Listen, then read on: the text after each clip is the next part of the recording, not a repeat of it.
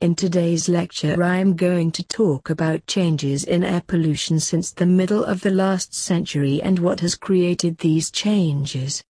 So, by the 1950s, air pollution was very visible with frequent thick black fogs known as smogs in many large cities around the world. The main source of this pollution was from factories and it caused severe health problems.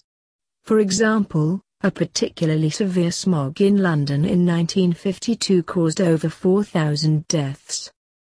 Obviously something had to be done, and in 1956 a Clean Air Act was introduced in Britain. This addressed the pollution from factories and the smogs soon disappeared. However, as you know, these days air pollution is still a big issue. The main difference between now and the 1950s is that you can't see it. It's invisible.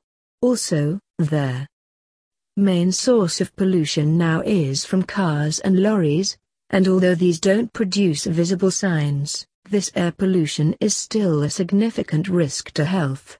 And one of the key factors in the rise of this type of pollution is that we have all become much more vehicle dependent.